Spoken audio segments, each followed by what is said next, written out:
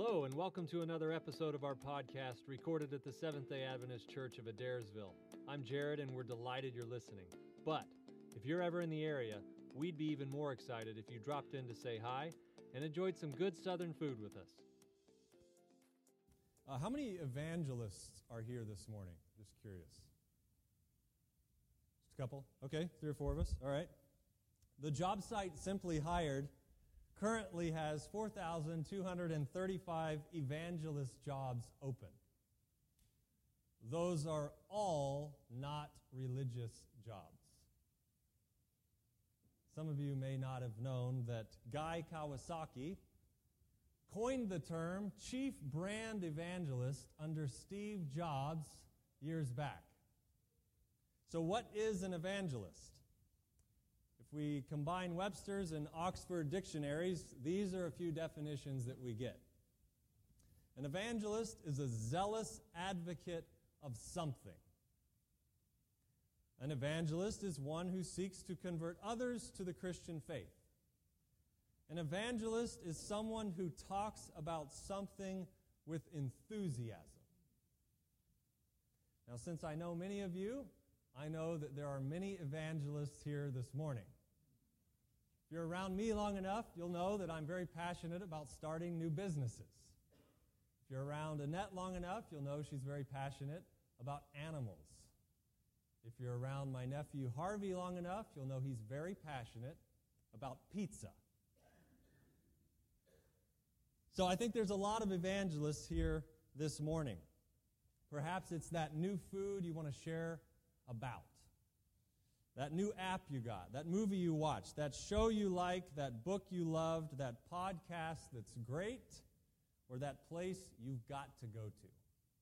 We all have within us this desire to be an evangelist, to tell other people about this experience that we had.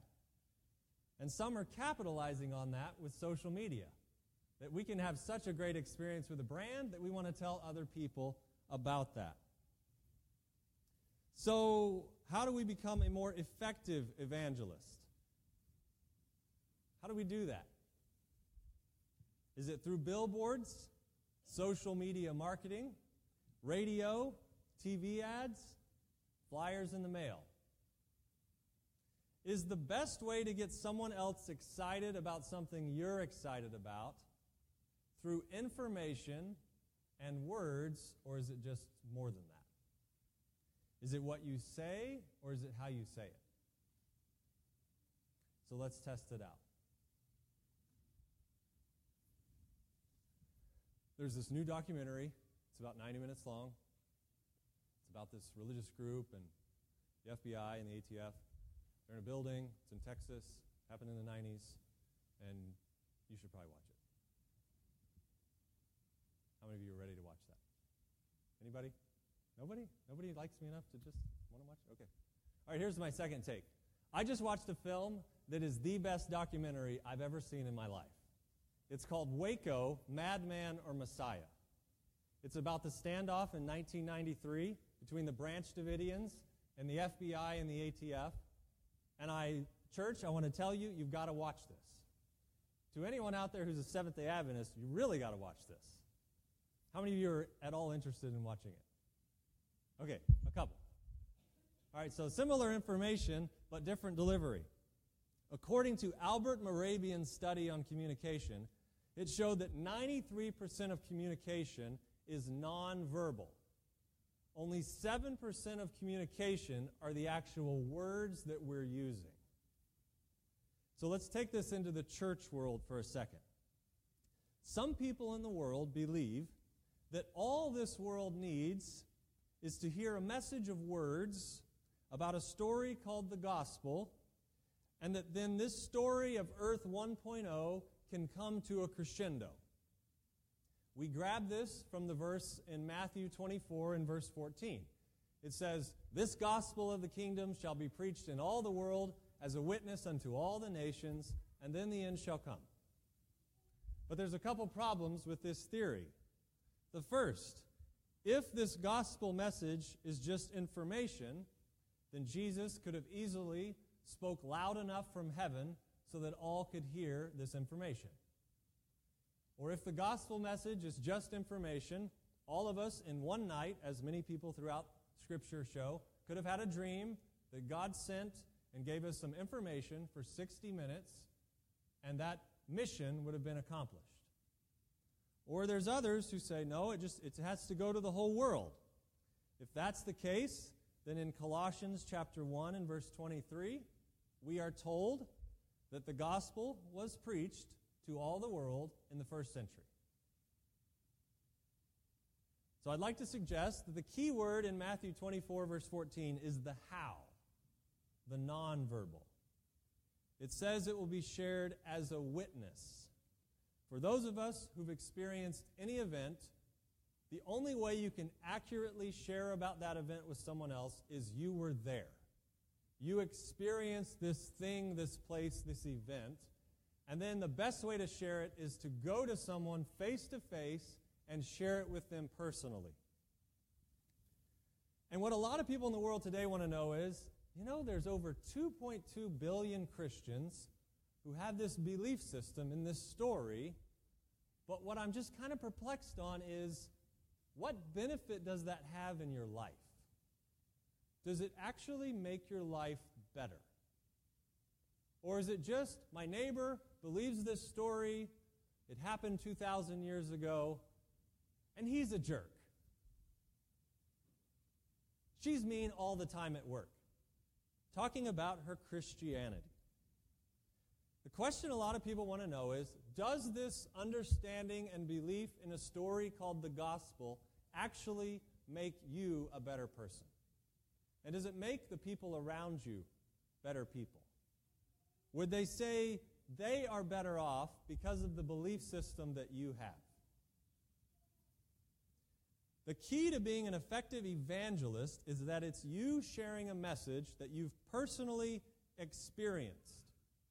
And then you share that with someone else, not by proxy, not by billboard, not by text message, but personally face-to-face with someone.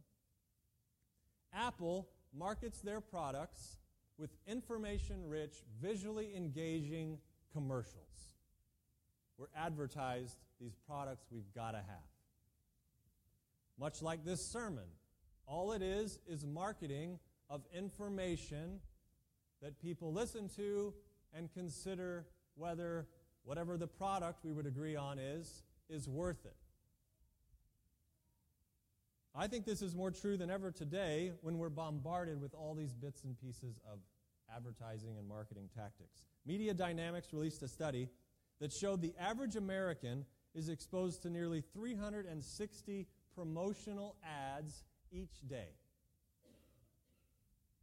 Less than half of those we realize, and only a small fraction can we actually recall. Every day, we're being told there are things that you need to buy that you do not have. Your life would be better if only you had this thing. Today, approximately 1 out of every 3 people on the planet claim to be Christians. That's more than 2 billion people who claim to believe a story about a man named Jesus who came to the earth 2,000 years ago, healed people, was willingly killed, and then was raised from the dead with the promise that he would return to the earth to end the pain and sin and selfishness that we see all around us. Now, whether all of us or many people in the world believe all the details of this story or not, the fact is that the majority of the world, including Christians and Muslims, so now we're over the 4 billion mark, believe that a man named Jesus came to the world and did good. So we can say that one man's life has convinced at least 1 out of every 3 people in the world to live differently, and I'd like to suggest that influence alone should get our attention. So one man comes to the earth, searches out 12 individuals. These 12 individuals spend 3 years in close contact with this person. Through these 12 evangelists, the entire world hears the story of Jesus from men who had witnessed his life and had called him friend. 12 individuals who had a personal experience knowing Jesus took a message to all of the world in the first century. And if you think about the dynamics of that world and the dynamics of this world, they're strangely similar. We're told Andrew went to Greece, Thomas to India, Matthew to Africa, just to name a few. What was it that compelled these guys to devote their lives to becoming zealous advocates, the definition of an evangelist, of this thing called the gospel? This idea of having a personal experience with someone or something is something I think we all can relate with. And so there's a story, if you want to turn with me to 1 Kings chapter 10, there's a story that I think exemplifies this more than any other, and it's very relevant for our day. So here it is. It's the story, as you go there, of King Solomon. King Solomon is now the king of Israel. Saul had failed. David had just died, and at the age of 20 years old, it's around 970 BC, Solomon has become king at the age of 20 years old. And he has a dream. And God speaks to him in this dream. He says, Solomon, I'll give you whatever you want. Ask it of me. And he says, I'd like wisdom to know between right and wrong and good and evil. And God says, you've chosen a good thing.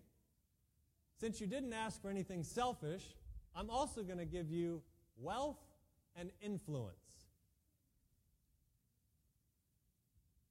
So Solomon becomes famous for this wisdom. His net worth at the peak of his life was, in our day, would have been $2.2 trillion. So I think Jeff Bezos is around the top now at 100 and something billion. It fluctuates every week, but 2.2 trillion would have been Solomon. Solomon, in this story of 1 Kings chapter 10, we read, someone has heard of how wise he is. And as you look through the different cultures, the one that seems to make the most sense is Solomon was doing so much business that someone traded with him a lot of goods from the south. This business person of the kingdom of Sheba. And as the legend has it, he goes back to Sheba and says to the queen, this Solomon is all that in a bag of chips. You got to go meet him. So she goes to meet him. Now, something Solomon lived by is a principle that we find in Matthew 7, verse 12. Jesus says, whatever it is you'd want someone to do for you, do to them. That's where we get the idea of the golden rule. So here in 1 Kings chapter 10 is where we pick up our story. The queen of Sheba heard the fame of Solomon concerning the name of the Lord. She came to test him with hard questions. A lot of people see that it was actually an art form in that time to test someone's wisdom with riddles. So a lot of versions will even say she came with riddles to test Solomon. This must have been a very shrewd and wise woman. She comes to Jerusalem with a very great retinue, verse 2, with camels that bore spices, very much gold, precious stones. When she came to Solomon, she spoke with him about all that was in her heart. Now, because there's not anything exact, different scholars talk about, well, where did she really come from? First off, they're all pretty clear that she brought more frankincense than ever in history. Like the largest shipment of frankincense ever she brings with her. And frankincense grew primarily in two places, on each side of the Red Sea. One in Yemen, what we know as Yemen today, and the other in Ethiopia. So she brings all these things from the kingdom of Sheba. And here we go, in verse 3. So Solomon answered all her questions. There was nothing so difficult for the king that he could not explain it to her. When the queen of Sheba had seen all the wisdom of Solomon. I love how it says the word seen rather than heard. Back to that point of you have to experience something, and what's the phrase we use? See it for yourself. So after she had seen all the wisdom of Solomon, Chris, you'll appreciate this, the house that he had built. There is something impressive when you see someone's abilities in architecture. And you step back and say, wow, they know what they're doing. So she witnesses the architectural skills of Solomon. If Jenny was here, Jim, she'd appreciate this. The food on his table. She's so impressed by the food on his table. And we're mentioning these as she sees his wisdom. The next one, the seating of his servants. Think about it. She goes here, she's in this place, and one of the things she's blown away with the wisdom of Solomon is, look how your staff seats themselves. What's the next thing? The service of his waiters. What does that look like? It's such a rare thing in the world when we actually get a good customer experience anymore that I can somewhat relate with this. That when you get one, you're like, oh my word, this company deserves all my business. Take my money, please. Right? So in this moment she says, the service of your waiters, and then the next one, and the way they dress. She's recognizing the wisdom of Solomon and how his employees and staff dress. His cupbearers. His entryway by which he went up to the house of the Lord, there was no more spirit in her. Then she said to the king, it was a true report which I heard in my own land about your words and your wisdom. So she'd heard the information. But verse 7, however, I did not believe the words until I came and saw with my own eyes. And indeed, the half was not told me. Your wisdom and prosperity exceed the fame of which I've heard. It's rare in the world today that the actual product exceeds the marketing that preceded it. But she confirms this. In verse 8, she makes a very interesting statement. If you've ever been around a company and employees, usually you can tell if that's a good place by just talking to some of the employees, the staff, the janitors, whoever it is in the building, and you'll find out quickly if this is a nice place to work or not. But she summarizes this with Solomon. Maybe she's shocked by it. Happy are your men, and happy are these your servants, who stand continually before you and hear your wisdom. And then from all of this, she has a response. Blessed be the Lord your God.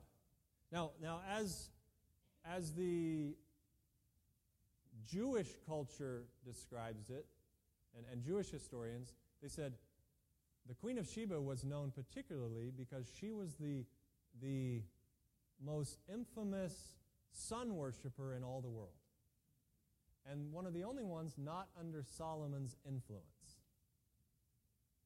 So this is not her context. This is not her religious system.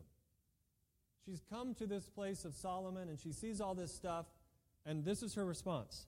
Blessed be the Lord your God, who delighted in you, setting you on the throne of Israel. Because the Lord has loved Israel forever, therefore he made you king to do justice and righteousness. And then verse 10, she gives him all this stuff. So here's an interesting part of the story. She goes back to the kingdom of Sheba. And you have different cultures arguing over, she was Arabic, she was from Yemen, she was Ethiopian, she was from Ethiopia. But as I've studied it out, it looks like the kingdom of Sheba spanned the Red Sea, and it was in both of these places. So we can give both countries credit. But she goes back to where I guess the palace was in Ethiopia. Ethiopian culture and other religious histories, only the Jewish history doesn't say this. Her and Solomon got very intimate on that trip. She goes home and she has a child. That child becomes king, and that child's influence is heavily influenced by Solomon's culture and religion for nearly 3,000 years. All the way up to, in the 70s, with a gentleman named Haile Selassie. And so Ethiopian culture is entrenched in this story of Solomon and the Queen of Sheba and the descendants of this holy line from David through Ethiopia. So she had experienced something that she wasn't expecting. And she goes back, and for thousands of years, an entire culture is influenced by it. You probably have it in your bulletin. It says, a kind, courteous Christian is the most powerful argument in favor of the gospel that can be produced. And so whatever it was like being around Solomon took her breath away. She literally says, there was no more spirit in me. Is that the experience of when people come in contact with us? Have you seen how these people conduct business? Have you seen how orderly they are? Have you seen how their employees act? Their employees are actually happy. To enthusiastically share with someone, you've got to have experienced something personally. And in this world today, it is the most tempting thing ever to think that information only will get the message out, whether it's for your business or for your faith. Word of mouth, person to person, face-to-face marketing is the first step. But actually getting to know someone closely, intimately over time is what convinces people there's something you believe that I want to know more about. The prophet Jeremiah says it like this: don't let the wise brag of their wisdom. Don't let heroes brag of their exploits. Don't let the rich brag of their riches. If you brag, brag of this and this only, that you understand and know me. I am the God who exercises loving kindness. I do what's right and set things right and fair. I delight in those who do the same things. These are my trademarks. Thank you for listening. For more messages and food for your spiritual life, go to adairsvillesda.com.